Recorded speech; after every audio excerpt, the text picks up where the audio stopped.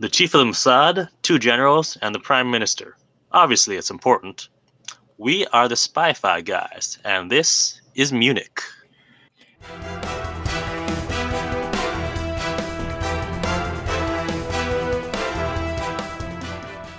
Welcome to the Spy-Fi guys, where we cover spy fact, spy fiction, and everything in between. I'm Zach. And I'm Christian. And today we are covering part 1 of Munich, directed by Steven Spielberg, a director you may know, and starring Eric Bana and James Bond himself, Daniel Craig. Woo! Did you know that he was in that when you started watching? I did know this, because once he became the new Bond, I was like, all right, what other movies has this guy been in? And I watched it, I think, because this came out, 2005 or so? Yeah. So this is before Casino Royale came out, so I was just like trying to give a hint of, all right, how's this guy going to play Bond? And so I did watch this, but I feel like I watched it at 2 a.m., so I don't really remember much from the first time I watched it. Well, good. Well, then there's more to pick up this time. Yeah, definitely. So many years after it came out. So this movie was nominated for Best Picture and 4 other Oscars. So this and last week's are probably the biggest critically acclaimed films we've ever covered for the podcast. And they're 2 of the darkest and most depressing. So coincidence? Maybe? Maybe the critics like that stuff. As always, and we have not mentioned this before, but we will be going through the movie and it will be spoiler filled. The movie is now very old. It's now 15 years old. But if you haven't seen it and you don't want to get spoiled, then you should stop listening now. We'll be waiting for you. Mm-hmm. All right, so shall we get into the plot summary? Yes, please. All right, here's the synopsis. Based on the true story of the Black September aftermath, about the 5 men chosen to eliminate the ones responsible for that fateful day. So that's from IMDb, and already there's a mistake. Oh?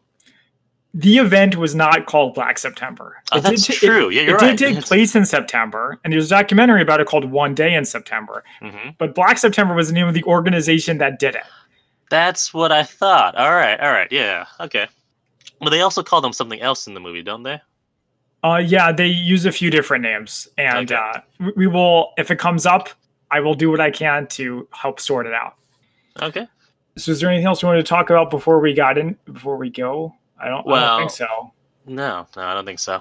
Let's jump into the analysis of the movie. Take it away. So we start with refresh my memory. Is it, which of these 2 phrases do you not like? Based on true events or inspired by true events? I hate inspired by true events. I hate it. This has our inspired by real events. It's back.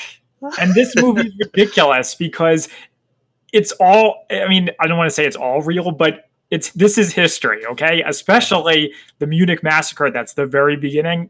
Everybody knows it. It's history. It's a movie about it. Why would you say it's inspired by real events? Just say based on a true story. Oh my goodness. Well, okay, so I'm going to provide a slight counterpoint to that. I don't know why this is, but I did not know about these events, at least the Munich massacre, until I saw this movie. Okay. That's fine. This is history, and it's sort of like. And I'll be honest, I'm surprised I had not heard about this when I saw when I saw it the first time, and I realized, wow, I've never heard about this, and so this is not, because it's so recent history, like in the grand scheme of things. It's unfortunately not something that's always taught, unless you maybe come from a Hebrew background. So that's interesting. So I have heard that for people who were alive in 1972. It was a little bit like the JFK assassination, where it was major news around the world, and people would remember where they were when they heard about it. Okay. But maybe that's because I have Jews in my family. So if you have no Jews in your family, you may want to ask older people if they remember this. I'd be curious to know. Yeah. Mm-hmm. So certainly the image that's in the movie of the guy with the stocking on his head, the terrorist with the stocking on his head, that is famous. Okay. And that's like the image of the Munich massacre that everyone will sort of associate with. Gotcha. Okay. Yeah, so we start off with some vocal chanting. I'm like, okay, which I'm like, always for me when movies start with that sort of vocalization, just vague vocal, not specific language. I'm like, okay, I'm not sure where this is going. And then we start with a man who's trying to climb a fence, and there's a group of them who are like all Middle Eastern looking, and they encounter some Americans. Or at least people who speak English. True. Well, I mean, from the swagger and from the accent, I kind of assume that they're American athletes. Yeah, I think one of them even says something like, hey, buddy, or hey, dude, or something along those lines, which is very American. And so the Americans assume that the group of people there are also athletes, and they're asking, where are you guys from? What's your event? Realize they don't speak English, but they see that they're trying to climb over this fence. So Americans are, let's help them over the fence. Yeah, let's help them over. And so this takes place outside of the Olympic Village, as is revealed in the next scene when you have a reporter speaking from Munich, 1972. Mm-hmm. And so the men have some bags with them. They start to change their clothes. And then we also see that they have AKs in their bag. And they're also speaking Arabic, so we can kind of figure out what their background is. Mm-hmm. And so with their guns out, they're opening someone's door and pointing the gun at them. And the guy inside managed to keep the door shut. And from the poster on the wall, you can see that there's a poster with Hebrew letters. So in my mind, that's when I connected. Oh, these are the Israeli athletes. So you really had no idea what this was about when you started watching it? Well, I knew it, but I didn't necessarily know what because I don't, like I said, I don't really know too much about this event before I saw the movie the first time. I mean, that's fine. I was just wondering. Yeah, so I didn't necessarily know who was breaking into where and what was the deal. So I didn't. Yeah, so for me it was like, all right, trying to pick up whatever clues I could see to figure out, okay, what's going on. Okay. Yeah. The men get through the door, and then we cut to this newscast where they talk about how Israelis have been taken hostage. The terrorist group is called Black September, as we said earlier. Yep. And then they've made demands for Israel to release 200 Arabs, or the hostages will be killed. Yes, they also refer to the people they want released as political prisoners. Right. Not just random Arabs, obviously. Right. And they also say revolutionaries of the world unite as part of their demand. We also see at this part a shot of the guy with the stocking on his head, and they both do the famous image on the TV, and then they show it on TV while also having an actor pretending to be him on the balcony.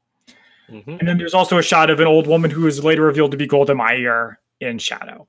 Yeah, and actually, so I didn't know who that was, so I had to actually look that up, which was interesting, but we'll talk about that more later. So we also have shots of people around the world watching these newscasts. And so, yeah, like you said, it was a global event, really. Well, I mean, it takes place at the Olympics. That's the idea. Yeah. But we also see the media interfering with counterterrorism operations. So we have news reporters who are talking about how there are security men dressed in athletic uniforms who are going to attempt a siege.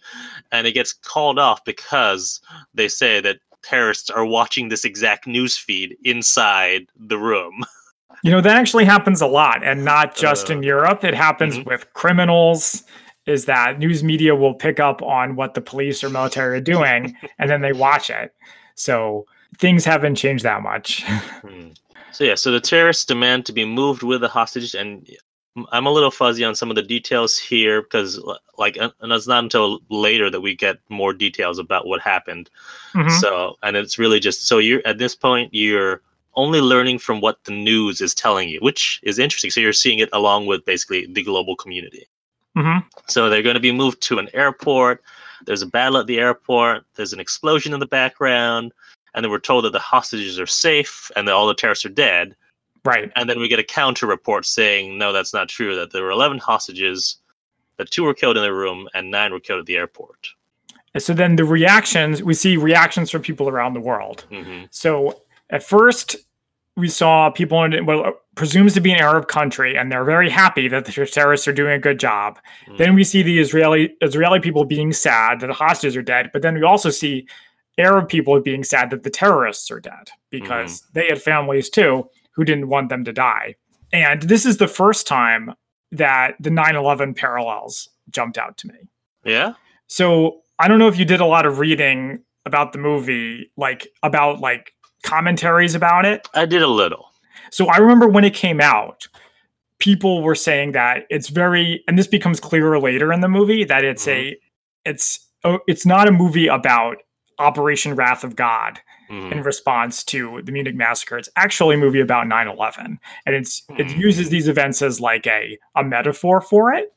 And we can talk about this on Spy Fact versus Fiction if you'd like, but a lot of Israeli commentators that I read didn't like it because they're like, it's really not the same struggle at all. But in this case, we get media confusion and we get conflicting reports about what's going on. Huh. Wow. Okay. It really jumped out to me when it shows all these people glued to their television sets. Oh, I can definitely see that. Yeah. Yeah. Yeah. And just to talk on that briefly, I know Spielberg, when he made this, because this is 2005, so probably made about 2004 or so. This and War of the Worlds were really Spielberg's react to 9/11. Because I watched, there's a good Spielberg documentary out there. I think it's on HBO, where he talks about this and how those two movies are really his reaction to 9/11. And you might not see it as much in War of the Worlds, but there's iconic imagery in there about where Tom Cruise is running and he has all this ash on him and it's ash of other people. Right. And just trying to brush it off him. So it's interesting, because I saw that for the first time recently. Just taking those two and then bringing it into that 9/11 context is pretty interesting. Well, they were definitely better than Man of Steel.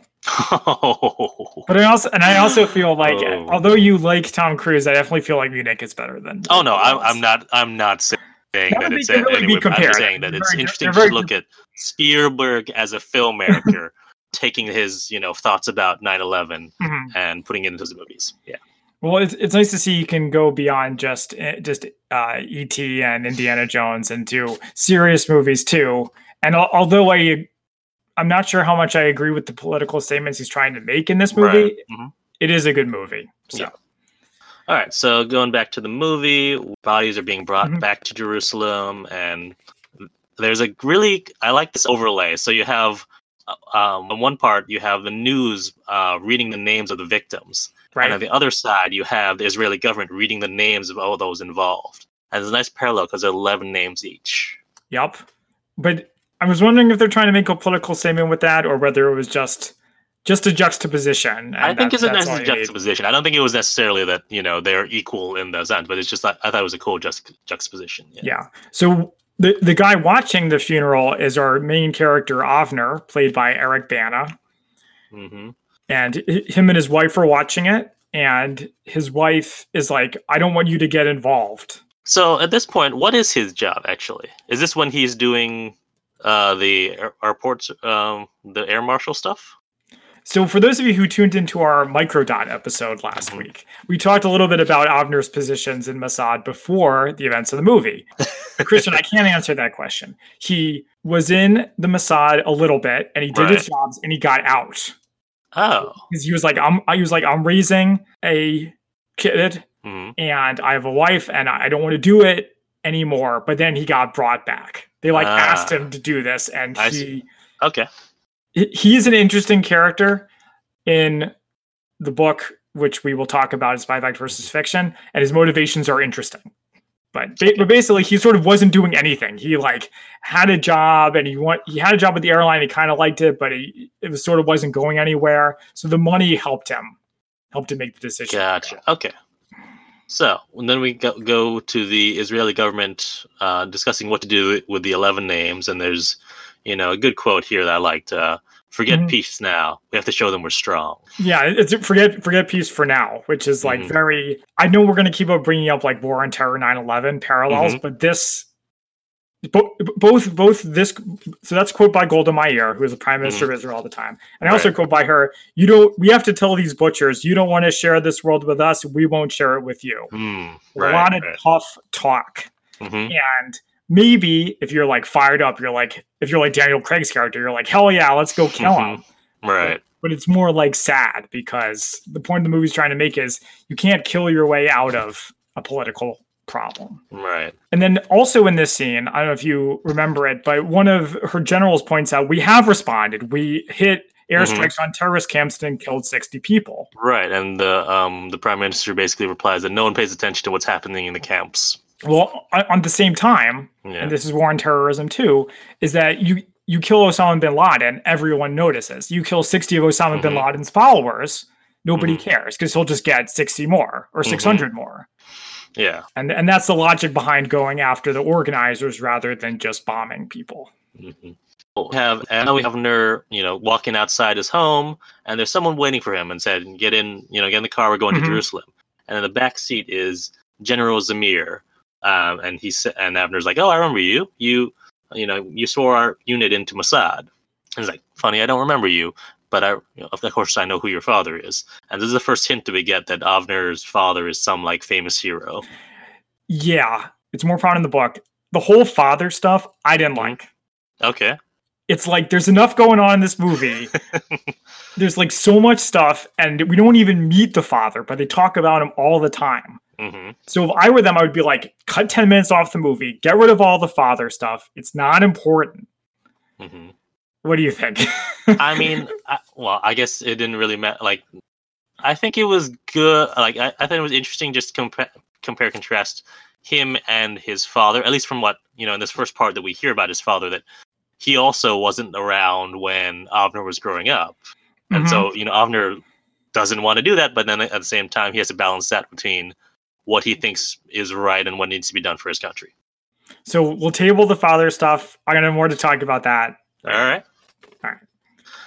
So Avner got into this meeting with the prime minister. And again, like we said in our intro quote, the chief for the Mossad, 2 generals, and a prime minister. Yep. Golda Meir asks, "How is your father?" and serves him coffee, which I can't imagine any other head of state doing that. And so this is where we find out that Avner used to be the bodyguard for the prime minister. And apparently he was one of her favorite bodyguards. And he also says he used to guard tourists on El Al jets, which for those of you who are listening to the Microdot episode, he did do that. And so they ask Avner to undertake a mission. And it's a top secret mission. He can't talk to anyone about it. May take years. Very dangerous.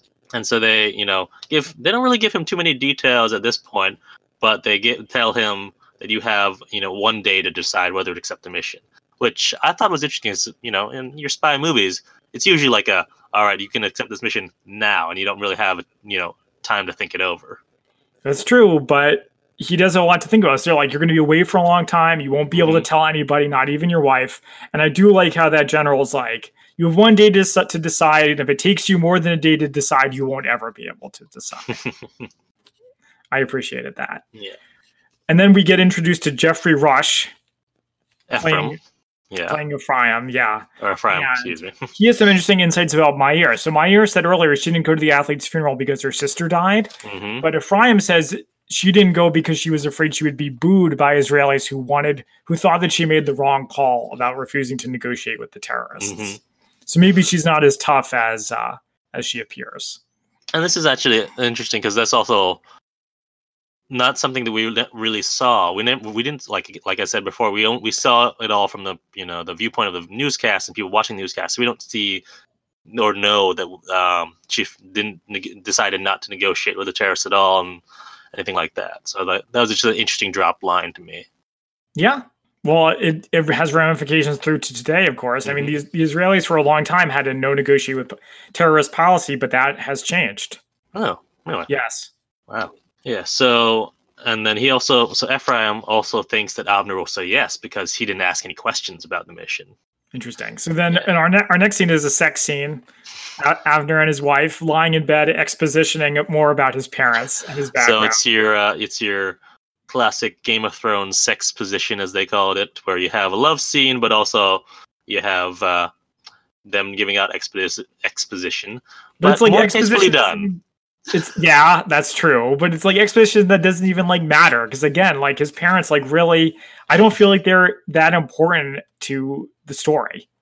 I mean, if you're talking about the spy story, not necessarily, but if you're talking about Avner's personal journey, then it may be more relevant.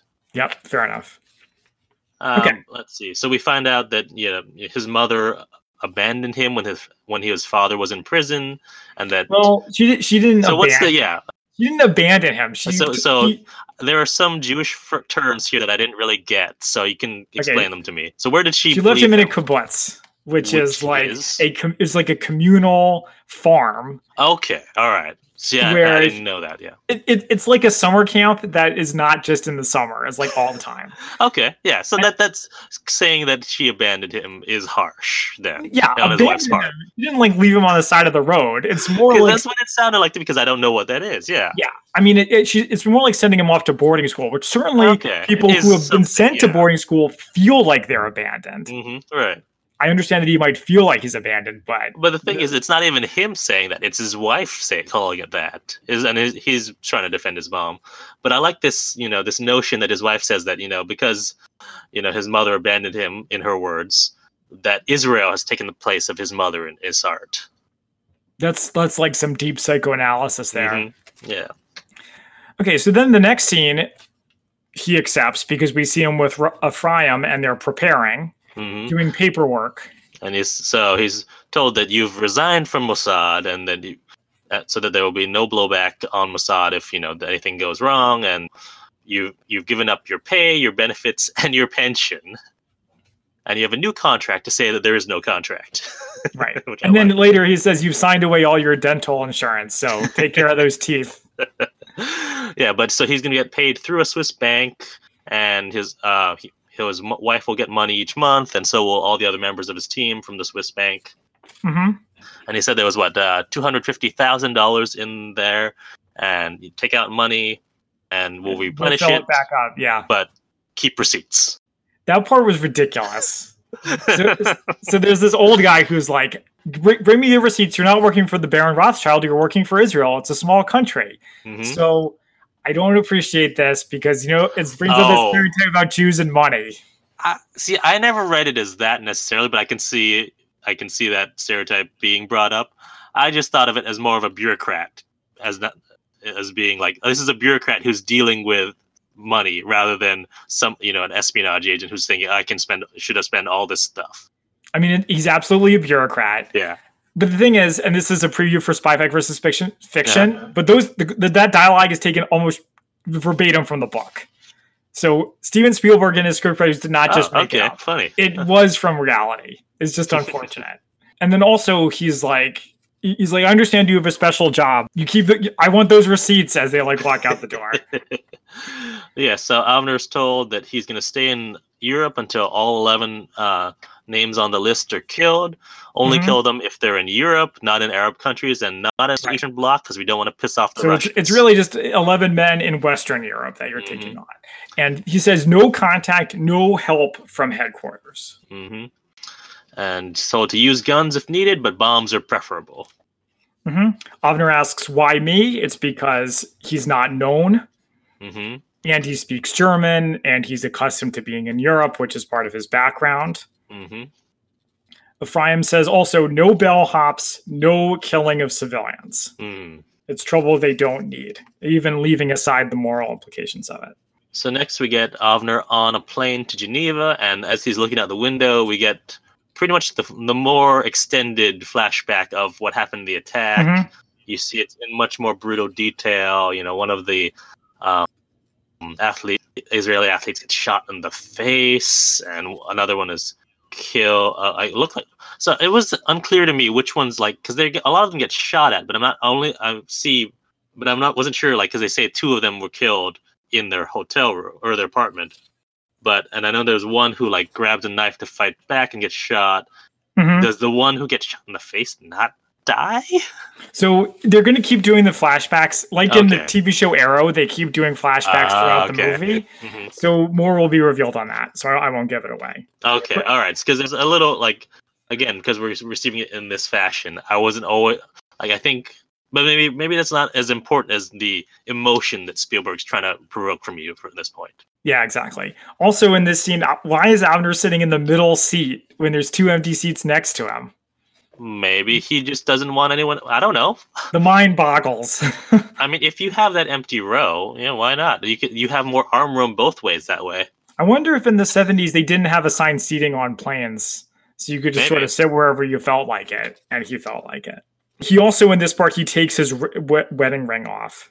Oh, I didn't catch that. That's interesting. Yeah, I think I saw him playing with his wedding ring, but I don't remember if he took it off or not. He goes to Milan, Italy, and gets his money, and then he has dinner with his team. Was it Italy or was it? I thought it was a Swiss bank.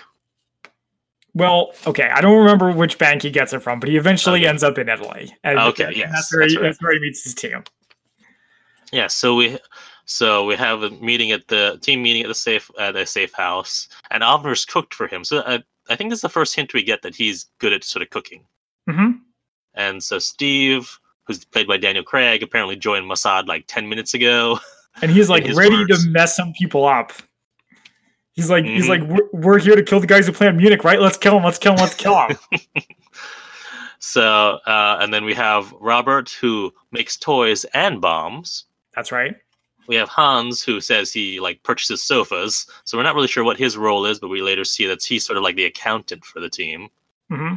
And then we have Carl, who says, "I just worry," but we find out later he's like kind of a cleaner. Not kind of a cleaner. He is a cleaner. Yeah, That's his job. Yeah. And he looks like Alfred Molina as like a horror movie villain. Well, you know who that is. He looked really familiar, but I didn't look him up. So he is Mance Rayder from Game of Thrones. He's also Aberforth Dumbledore in the Harry Potter movies. And he was the bad guy from Justice League. Okay, I remember the first one you said. Yeah, the Game of Thrones one. I remember the Game of Thrones one. Yeah, his name is, what is his name? Ciaran Hinds. He just has one of those faces where he's like super recognizable as a bad guy. He's in a lot of stuff, yeah. So the team they talk a little bit about how they're assassins and what that means. And this is when I sort of realized that this movie is probably the closest we've come to a real life James Bond movie. Oh?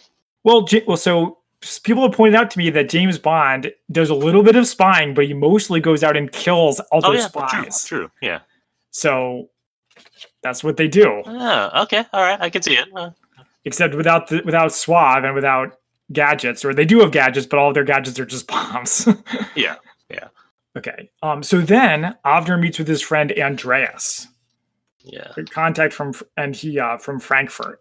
Yeah, so that's someone apparently he kind of grew up with, hasn't spoken to in 10 years since apparently Avner found him in bed with his girlfriend. That's right. So they meets up with him in this like busted old mansion, looks like, with a chandelier in the middle of the place. Like, wondering like what's the deal with this place? It's right out of like Rent. Andreas's new girlfriend is I don't have her name down, but she's like an anarchist style. Like, yeah, she's making this speech about like communism and revolutions and all that stuff. And Avner is like, I'll just give. Avner offers, if she's like, I'll give you money and you find me people. Mm-hmm. And this is where he gives his cover story that he's working for some Americans who want to find these people. And apparently they buy it, which is like ridiculous. But I do like the joke here where she's like, "You sure you work for Americans?" He's like, "Of course I work for Americans. Washington, Jefferson, Franklin." Pointing at the dollar bills as he says who he works for. So Avner and Andreas are meeting with someone else in a cafe who can help find the names, and Avner is giving the names that he wants to look for, and Andreas is like concerned and thinks that Avner is trying to join the PLO. You also say at this point that all the Arab terrorists aren't hiding. This was a big success for them, so they're recruiting and they're acting, and this means now is the time to try to get them. So yeah, Andreas is like, dude, this is too hot. This is too much for me. I like playing at revolutionary. I don't want to actually be one. He leaves. And the new guy, I don't think we ever learned the new guy's name, is like, I like you, you pay well, and you don't make speeches. He charges $60K per name, and one of them is waiter is here in Milan. And Avner says, I thought, okay, fine, maybe they're in Rome. I don't remember. I just know they're somewhere in Italy. Okay. So he's like, okay, I'll pay you, but I want receipts. So that joke comes back. I assume it was a joke. Like, I don't even know how you would get a receipt from like your pseudo criminal intelligence contact. I have no idea. That definitely seems like fiction to me. Yeah. So back at the safe house, Robert draws the short straw, and so we find that means that he's going to go help Avner take out the first guys, Wiles weiter. Yes. And so Zweiter is in Rome. He's doing a reading. He's apparently translated the 1001 Arabian Nights into Italian. And so as he's doing this reading, Steve is in the car nearby with a girl. And this was unclear to me. Is the girl repeating what Zweiter's saying because he can't hear it? Or what's she saying? No, this is great. She's talking. She's just talking. And when she stops talking, Steve is like, keep talking, keep talking. Right. And the idea is just cover. Okay. Yes. Okay, that was unclear because it looked like she was like reading his lips or something, saying what he's saying, but I wasn't really clear. Okay. Yeah, because they were both talking at the same time, but the idea is like 2 people in a car is less suspicious than 1 guy in a car. Just watching. Okay, that makes sense. Okay. So as Zweiter leaves, Steve follows, and the rest of the team is nearby. And Zweiter uses a phone in a grocery store, and Carl is watching him as he, goes home. And then Avner and Robert sneak into Zweiter's apartment before he gets there. And as he's about to get into the elevator, they get them at gunpoint. Yes. And this scene was like a David Lynchian like horror movie. Mm-hmm. Well, actually, this whole part, like when he's calling using the phone, and then it cuts to Carl like staring at him through the window. There's a lot of good tension in there that's building. Yeah. Yeah. So then when they come down the stairs and like it's all in shadow, that felt very like surreal to me. Yeah. They ask him if he is Zweiter, and do you know why we're here? And he's like speaking to them in German. We don't get a translation of what he's saying in German. And they ask questions again, and Robert's like, what do we do? And then he's like, and Avner in this moment is like panicking, and Robert just starts shooting, and so they both shoot him. Yeah. So a couple of things about this. Based on my reading, this is the first time that Avner killed somebody. That makes sense, and that's how I read it too. Like the fact, or at least in this sort of scenario, he may have, as a soldier, he may have shot people from a distance or something like that. But in this sort of cold blood scenario, this is probably the first time he did that. Also, when they pull their guns, it's really slow. Dave, their American traitor that we talked about in the Minecraft episode, would be very disappointed. They take a sweet eternity to pull their guns. And Avner asked him twice, "Are you Wiles Waiter?" And Robert's like, "You already asked him that. You already asked that. You already said yes, so we gotta shoot him." They leave, and this getaway car that Steve's driving, and then Carl comes in and cleans up, gets the bullet shells. Like I don't even understand how that worked, because the shell was like in the middle of like this blood and milk pool. I'm like, how did he like reach all the way over to get it? I don't know. But, so also, there's more. I think again, like many things in this movie, it's more about atmosphere and feeling than it is about the actual thing. That's fair. So also, when they make the escape, they like sprint to the car, which I thought was interesting, and then they get in there like, we shot it 8 times, and it reminded me of Michael Collins giving his people grief for riddling their targets full of bullets. Right. But in this case, they can afford it. Okay. So they all meet up later at a cafe, and they're sort of celebrating their first mission. Avner and Carl are a little more hesitant to celebrate necessarily, but Steve, being Steve, is all very gung-ho about celebrating. He pulls up Roberts, dancing with him. Yeah, they dance to My Girl by the Temptations in Italian over the radio. While Carl is talking about, and this is like another stereotype about Jews, is that we constantly bring up things from the Bible, like at the drop of a hat. But he brings up the Exodus story and how God chastised the angels for celebrating the deaths of Egyptians. To which Avner says, yes, but they were celebrating because the message was delivered not to mess with the Jews. In the words of Daniel Craig. I will say, I really watching this again. I really appreciated Daniel Craig brought just a humor into it that wasn't necessarily there with the other characters.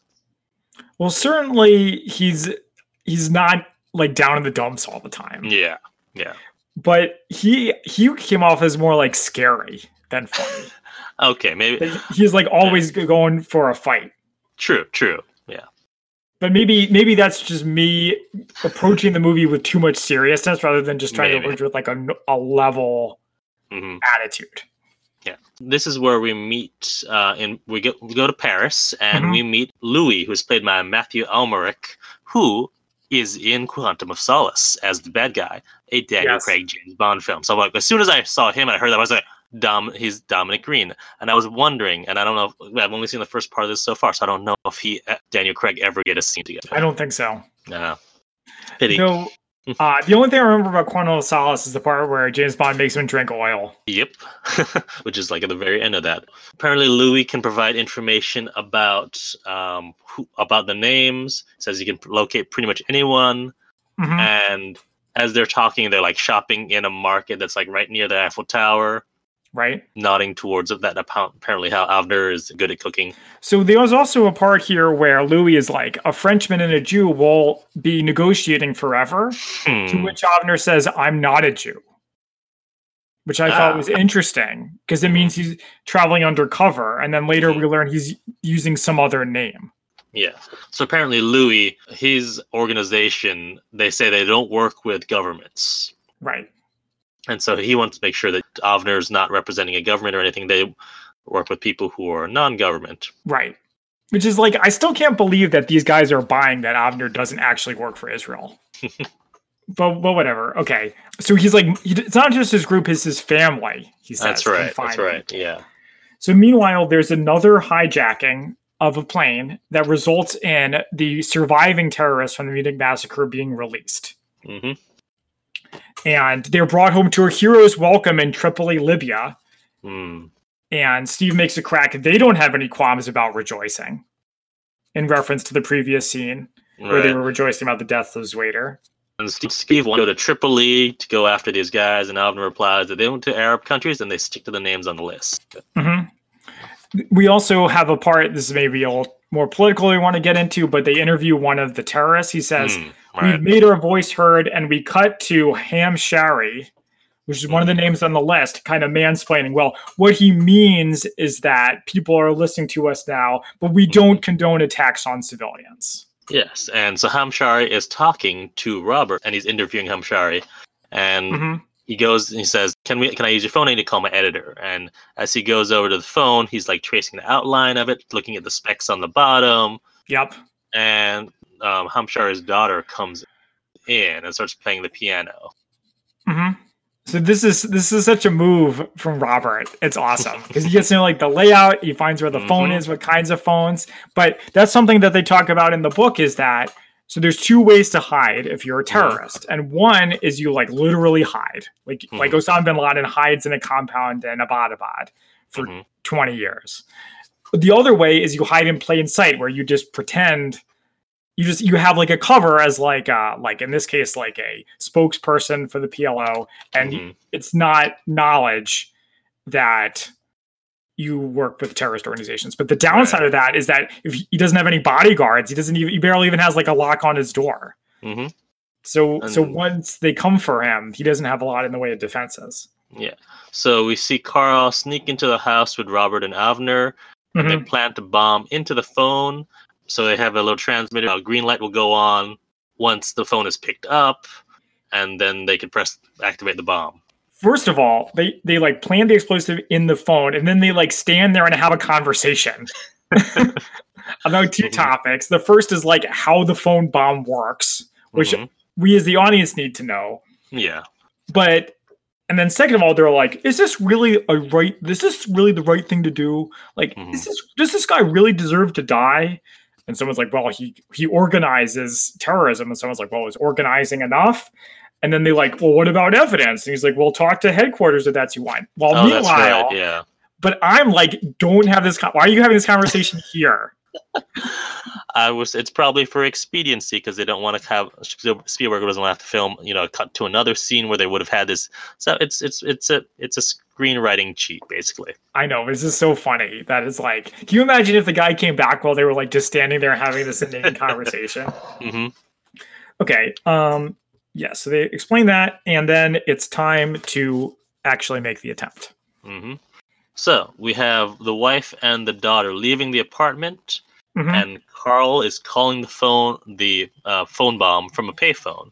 Yes. And a truck pulls up right as they're about to start. Like he's already dialed the phone, and a truck pulls up between the car and the apartment. So Avner gives Carl the signal with his hat. No, don't go through it yet.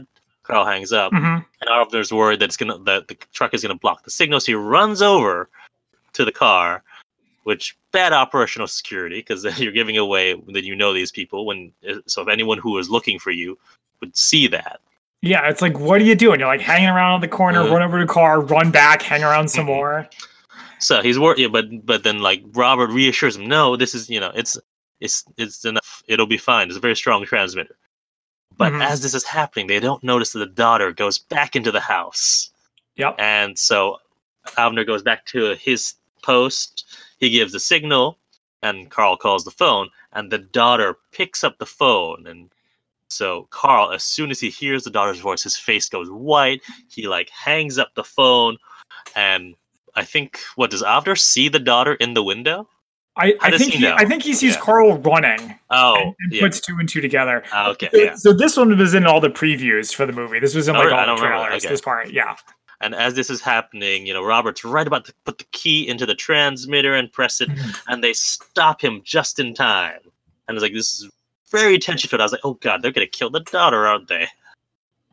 Nah, unfortunately, even Spielberg wasn't willing to go that far this time.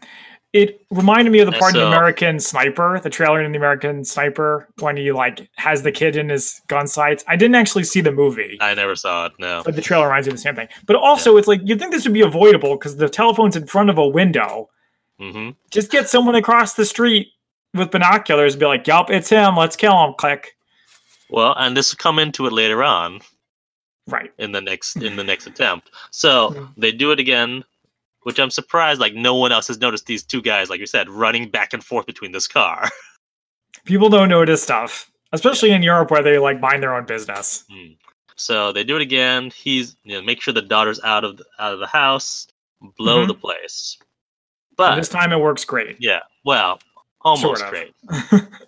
So we hear from Carl that Hamshar is in the hospital. They're not sure how injured he is. And we find out there have been reprisals in the Israeli embassy in London and in Israel itself. So there's a couple good quotes here where Avner is like, so shooting people kills them, but bombs terrify them. Wah, wah, wah. 9/11 parallel. We're the same as the terrorists. Think about it, man. But then also, I think it's Carl is like, now we have a dialogue.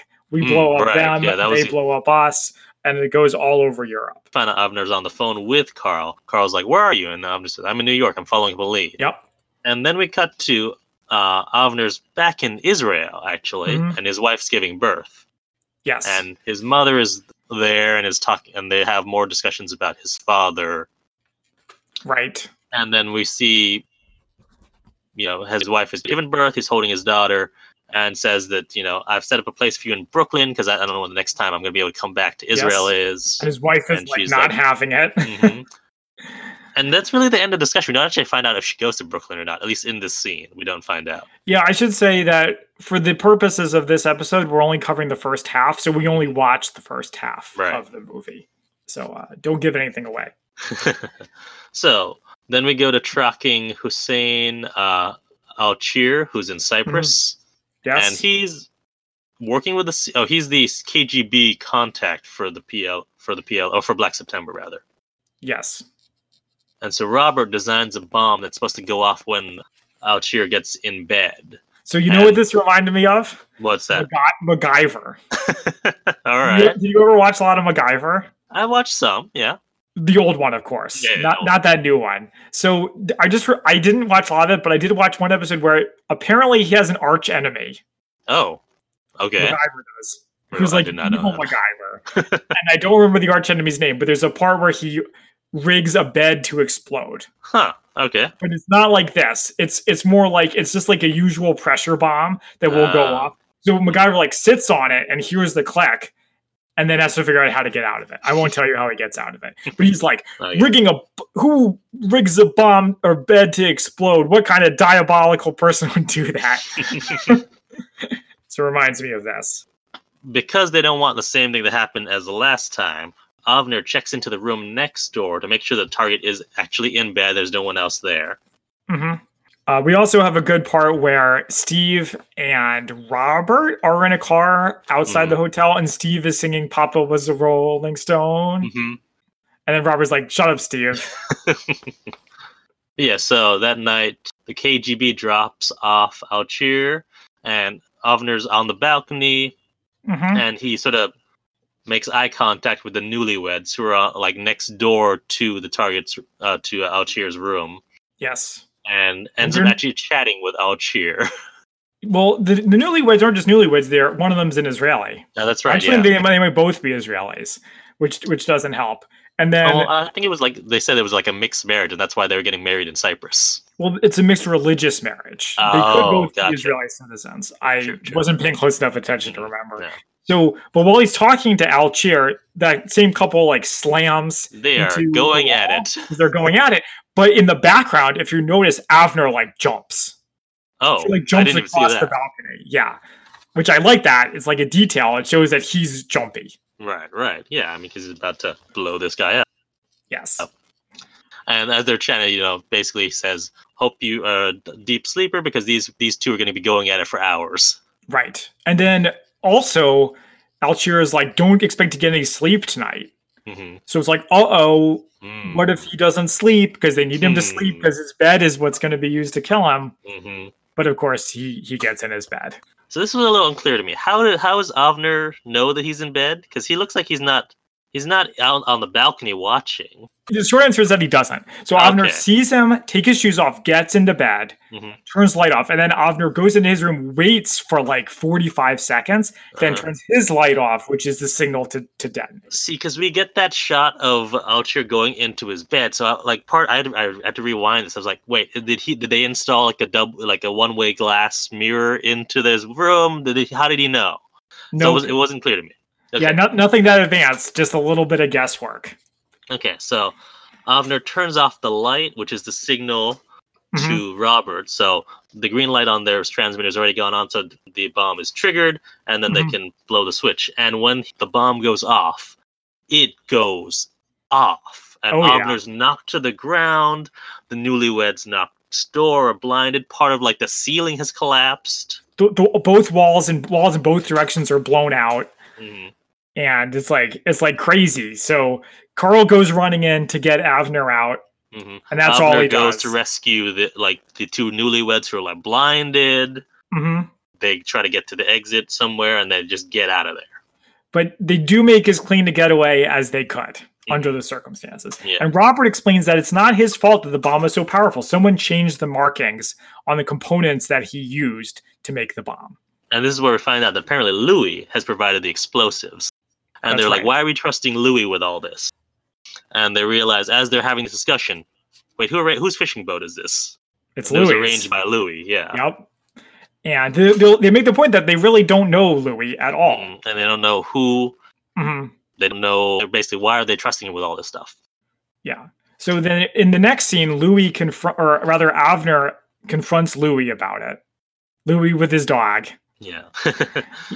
Louis denies that. He's like, maybe the problem's with your bomb maker. He also calls Avner Mr. Smooch or Smutch or something. I didn't catch that, no. He calls him a name. Okay. Oh, as in like his cover name. Like a cover name that was like some weird kind of Germanic. I thought it was like a weird nickname. Nope. No, it's just a name, but it's like an explanation would have been nice. But whatever. Well, I think there was like a brief, and it's if you missed it, you don't really get it. It's like whoever was making the introduction to Louis is like, what should I call you today? And then it was like Avner gives whatever that name was. But I didn't catch what the name was. Yeah, it's quick. So Louis is like, don't work for government and don't lie to me or I'll be very upset. He gives Avner 3 more names: Kamal Adwan, Kamal Nasser, and Abu Yusuf, and says that they're all in Beirut. And so we have a scene where the team is meeting with Ephraim. Steve is like, Abu Yusuf is like number 3 in the Palestinian leadership. We need to go after these guys. And Ephraim's like, no, stay out of Arab countries. The army will take care of it. But then Avner is like, but if the army goes after him, then our contact will know that we told you about him and they won't work with us again. So it's a real conundrum. Yeah, so there's a negotiation, and basically Ephraim wants to know who their source is, and Avner won't tell him. And it says, "All right, let us go to Beirut, and we'll get all the rest of the names, and then we'll tell you who he is."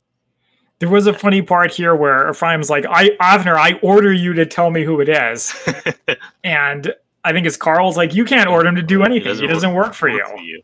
And says, Avner's like, I work for a box, a Swiss box. Yeah. It's like, you want that box to keep filling up with money, you'll do what I say. So that was like kind of a crazy scene. So they didn't really like resolve what their deal is, at least not in this moment. But then we cut to the dock in Beirut. There's all these commandos who are arriving by speedboat. And you see Avner, Steve, and Robert are there waiting for them. The commandos get changed from their wetsuits, and a few of them put on women's clothing. There's also a quick part here where there's this guy who looks really familiar. Maybe I can find him on IMDb. He like introduces himself to Avner in this like throwaway scene because we never see him again. But he introduces himself as Ehud Barak. Okay. Ehud Barak went on to become Prime Minister of Israel in I did not know the early 2000s. Whoa. Yes. Wow. Wonder if that's accurate. Wait, that they actually met each other? Yeah. Could be. And that he took part in this. Okay. So someone's like, this is a lot of effort just to shoot 3 guys. Steve. Yes. Steve's the one who says that. Of course he does. He loves talking about shooting people. Yeah. And so the ones who are wearing women's clothing are go into the compound first, like just to distract the soldiers. And once like they get close enough to realize that they're men in women's clothing, they shoot the guards. Everyone else gets into the compound following them. And there's this crazy shootout throughout the compound. Kill like one of them who's underneath a door. Like they can't find him in the room, so he's underneath the door, and they shoot him. Yeah, they don't just kill them. They like pull the door off him, and the guy just lies there. They hold up a picture, he shoots him, and then they just shoot him. Like all 3 of the guys are unarmed, and they just mow them down. Yeah, and then they even killed one of them, his wife, because they were like right next to him. Yeah, remember that. It'll come up later. Okay. And they're about to kill the son who's coming up to them too, and like Avner stops him from killing the son. Yeah. By the way, Avner's hat in this scene is ridiculous. Is it a hat? I thought it was like a bandana thing, or it's whatever it is that's on top of his head is really stupid looking, in my opinion. But yeah, so he tells them to leave the kid alone, and they all got to get out of there.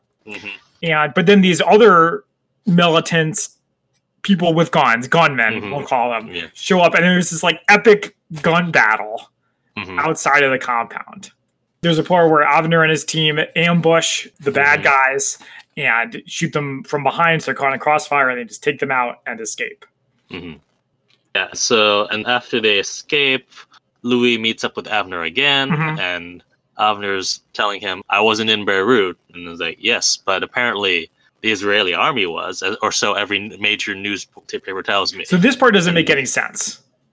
No? So he's like, the Israeli army's there. He very clearly doesn't believe Avner when he says that Avner doesn't work for government. But he's like, but come meet my papa and the rest of the family anyway. I think it's supposed to be more of a threat. Like, it's more of a threat. My father wants to meet you. And this is where we find out that apparently Louis is not in charge of this operation or his family operation. It's his father who's like, everyone reports to someone. Basically. Everyone reports to someone. That's true. Yeah. So he gets brought to and he's blindfolded when he gets in the car, and like he almost doesn't get in the car. Actually, is to run after the car for a little bit. Yeah. So he gets brought to this mansion in the French countryside. He's brought in, and like it's this whole family affair basically. There's like at least 10 kids there, and grandkids. Yes. And we find that Papa is played by Michael Lonsdale, who is Hugo Drax in Moonraker, which means that a Bond villain is the son of another Bond villain. So I'm like, as soon as I heard that voice, it's like, holy crap, that's Hugo Drax. I mean, it's got to be intentional. Maybe not intentional, but I meant the Hugo Drax guy. But I guess that actor's probably been in a bunch of stuff, right? He's a French actor, yeah. Yeah, so. But he definitely looked familiar to me, but I couldn't place from where. But yeah, so we find out that, this is all to do with Avner's cooking skills. And so Papa, because we don't really find out what his name is, he's just known as Papa. Right. So that's how I keep referring to him. Asks Avner to help him cook. And they're really talking more about food than intel at this point. Yes. So they're all, gathering grapes and everything else. And we find out later that apparently, so they all sit down to dinner, and we find out that Papa was blew up trains during the war, and we get how this thing about how the Vichy were replaced by the Gaullists and the Nazis were replaced by the Americans. They're all the same, and he doesn't trust governments. Yeah, and then I guess she's like his daughter is like, not another war story. We also, just going back to the cooking scene, there's a part where Papa says to Avner, "We're similar. We have butcher's hands, but gentle souls." So I'm like, I'm not sure how gentle Avner's soul is, but that's for maybe someone else to decide. How gentle Papa's soul is, really. Ain't that the truth? Yeah. So we felt like we have, they're sitting down to this big dinner, and Papa asks Louis to say grace, and Louis, his prayer, first Louis is like, "Why doesn't our guest say grace?" And you see Avner start to do the sign of the cross very awkwardly, which I thought was amusing since he's a Jew.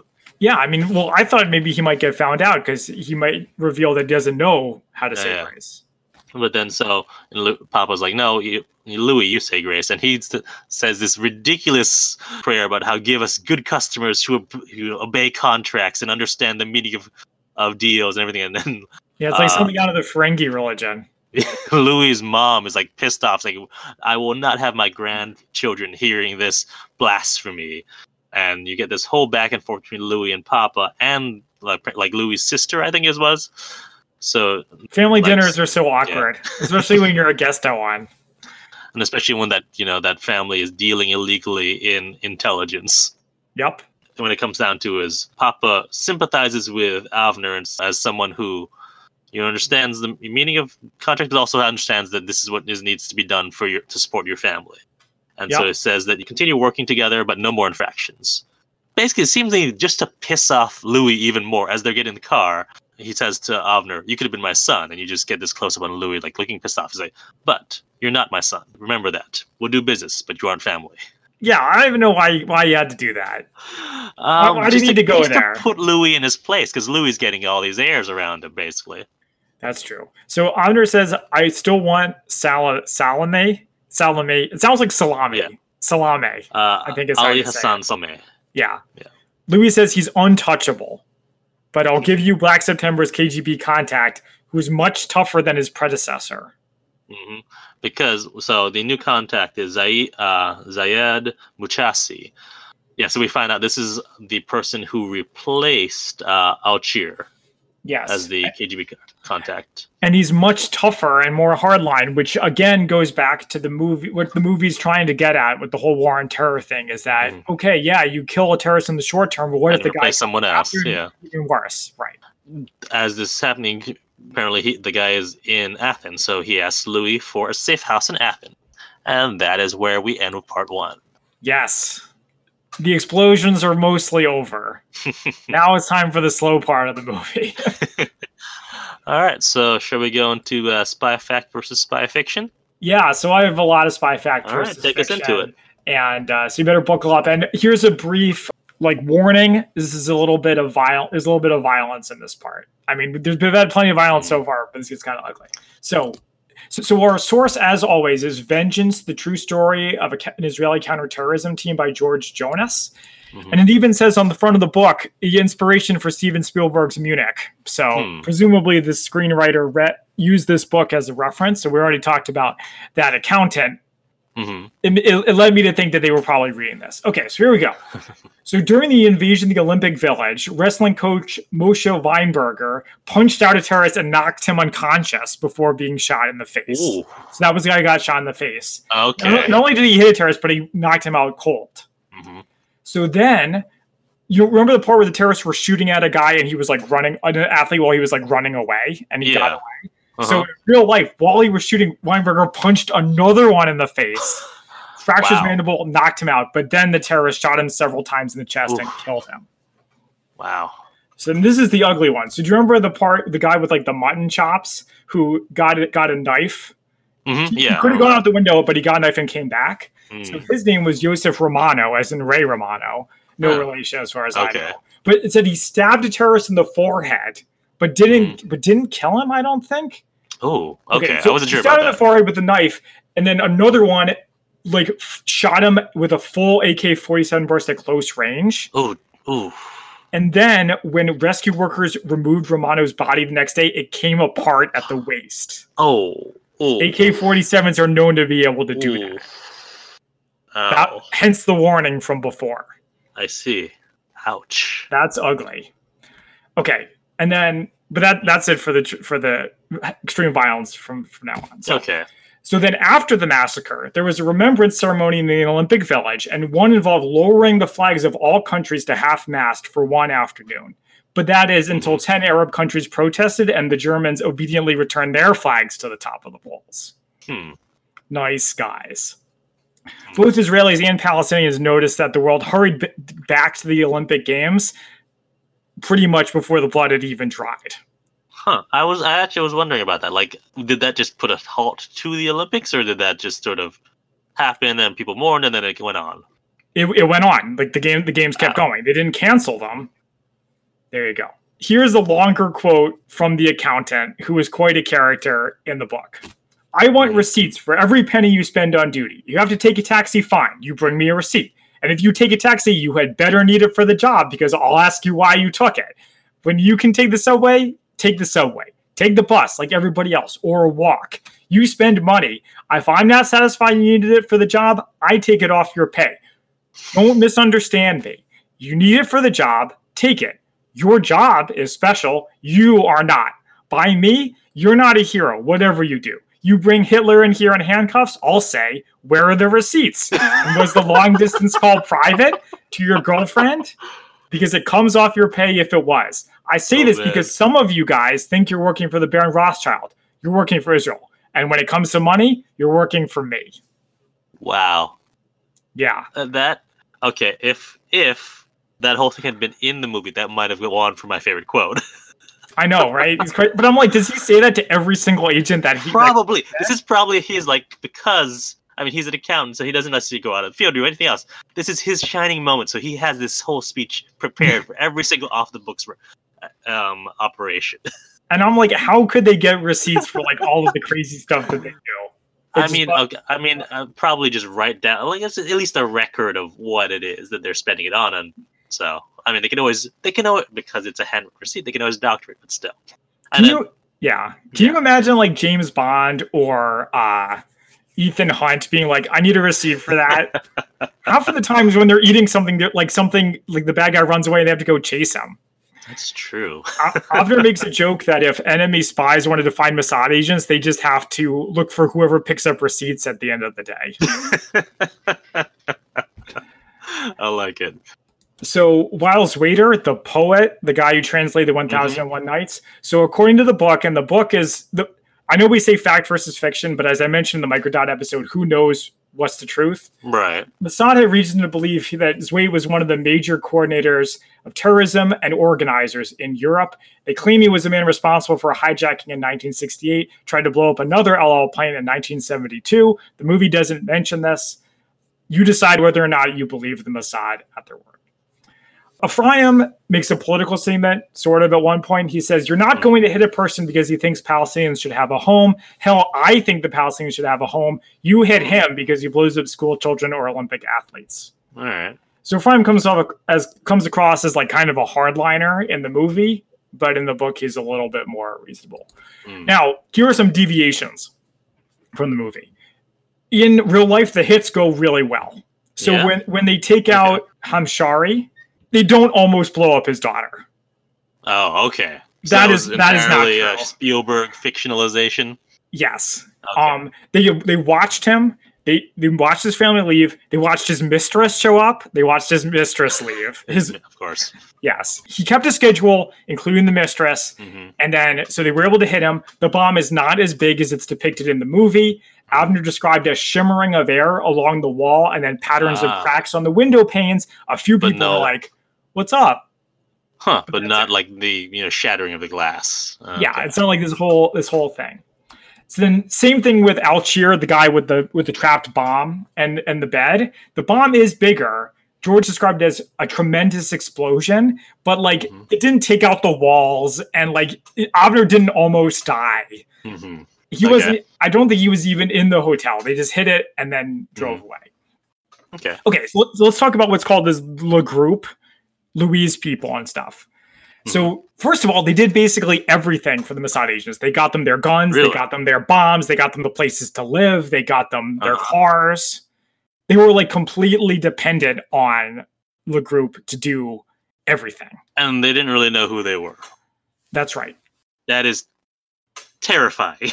Well, it's the nature of like undercover underworld work. I mean, I guess. maybe they could have functioned without the group, but it would have taken them a lot longer. They might not have succeeded. True. But basically, they just gave the group money, and the group gave them whatever they wanted. And the way that the group operates, so Avner makes the point that agents, it's not like in movies where they like go skiing. They don't travel by skiing or by hiking. They travel on airlines, they travel on trains, they travel on ships. They use normal ways to get around. Right. They don't like fight their way or sneak across the border typically. But because they use these methods of transportation, there are always people there. So like porters, customs agents, travel agents, flight attendants.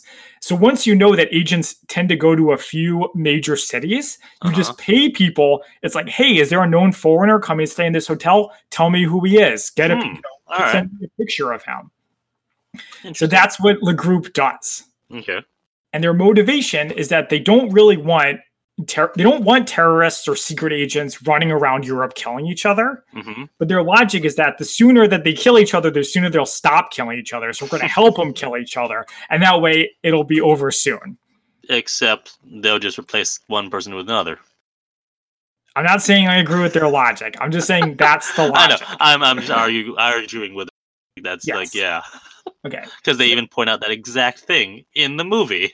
Right. But it is true that they weren't ideological. They're as happy to help a Mossad agent as they are a PLO guy. Which, and this is like, just to go into, this is not my favorite quote, but I like one of his quotes, is Louis' quote, where is it? We are ideologically promiscuous. We love everyone, we hate everyone. I get my feelings confused. And it's funny, when I heard him say this, he makes a really similar speech in Quantum of Solace. Oh, yeah? Yeah. Let me see if I can find it quickly. Oh, here we go. You should know something about me and the people I work with. We deal with the left or the right, with dictators or liberals. If the current president had been more agreeable, I wouldn't be talking to you. I'm like, whoa, yeah. So when I heard Louis say that line, and he doesn't change his voice or anything, he looks exactly the same. I'm like, ooh, this definitely had to have gotten that role. Maybe. Okay, so I just have a couple of things. So first, this is a heavy topic, but while he's flying into Europe, Avner has a thought, which I will share. He says, Europe, where Jews may have fitted, but couldn't live without being massacred once or twice every century, and the last time very nearly for good. So if Europeans were now unhappy about Israelis and Arabs turning their great cities into battlegrounds, that was unfortunate. They should have worried about it earlier. Wow. The movie reminded me of this because you have like Rome, which is like this peaceful city, and it's getting bombed. I mean, the Israelis and Arabs weren't the only ones bombing it in the 1970s. There were plenty of anarchists and right-wing groups and so on. Right. But it's still interesting that it's like the secret war taking place in Europe. Yeah. Wow. Avner did sneak into Israel to see his child being born. That's true. Okay. Oh, okay, cool. Okay, yeah. Last thing. So in the meeting with Papa, the leader of the group, he told Avner these things that Avner couldn't believe he believed it, because it's things right out of Hollywood movies. Like Papa actually believed that there were mysterious individuals hiding out somewhere plotting to take over the world. Wow. Yeah, I think they left that part out of the movie. Well, I mean, that's one of the things where it's like, if you put in that movie, it would sound like it's a Hollywood line, but it's not. I mean, I guess it makes total sense that a guy who's part of a secret organization would believe that there were other secret organizations even more powerful than his own. Yeah. All right. Well, that is it for spy fact versus fiction. And so we're going to hold off on doing our ratings until next segment, just because we want to do a rating of the whole movie, not of just this part. That's correct. Do you have a favorite quote from the first half of the movie? I do. It's from Ephraim. We deposit money from a fund that doesn't exist into a box we don't know about in a bank we've never set foot in. We can't help you because we've never heard of you before. Nice. Okay, and mine is, and we're going to bring this joke back one last time. All right. My favorite quote is, I want receipts. I mean, I have a lot of other good quotes too, but they already came up in the episode, so no need to repeat them. I should have saved them. Well, that was good. Nice job, Christian. I enjoyed that one. And so that is it for Munich Part 1. We will see you in 2 weeks for Munich Part 2. You can find us on social media at the Spy-Fi Guys on Twitter, Instagram, and Facebook. Until next time, I'm Christian. And I'm Zach. And we are the Spy-Fi Guys, signing off. Thank you for listening to the Spy-Fi Guys. If you enjoyed our podcast, please be sure to give us a 5-star rating on iTunes. The theme song from this podcast is Mistake the Getaway by Kevin MacLeod from Incompetech.com, licensed under Creative Commons by Attribution 3.0. Films, books, and television shows reviewed by our podcast are the intellectual property of their respective copyright holders, and no infringement is intended. This is a personal podcast. Any views, statements, or opinions expressed in this podcast are personal and belong solely to the participants. They do not represent those of people, institutions, or organizations that the participants may or may not be associated with in a professional or personal capacity unless explicitly stated. Any views or opinions are not intended to malign any religion, ethnic group, club, organization, company, or individual. You can find our podcast on social media at The Spy-Fi Guys on Facebook, Twitter, and Instagram.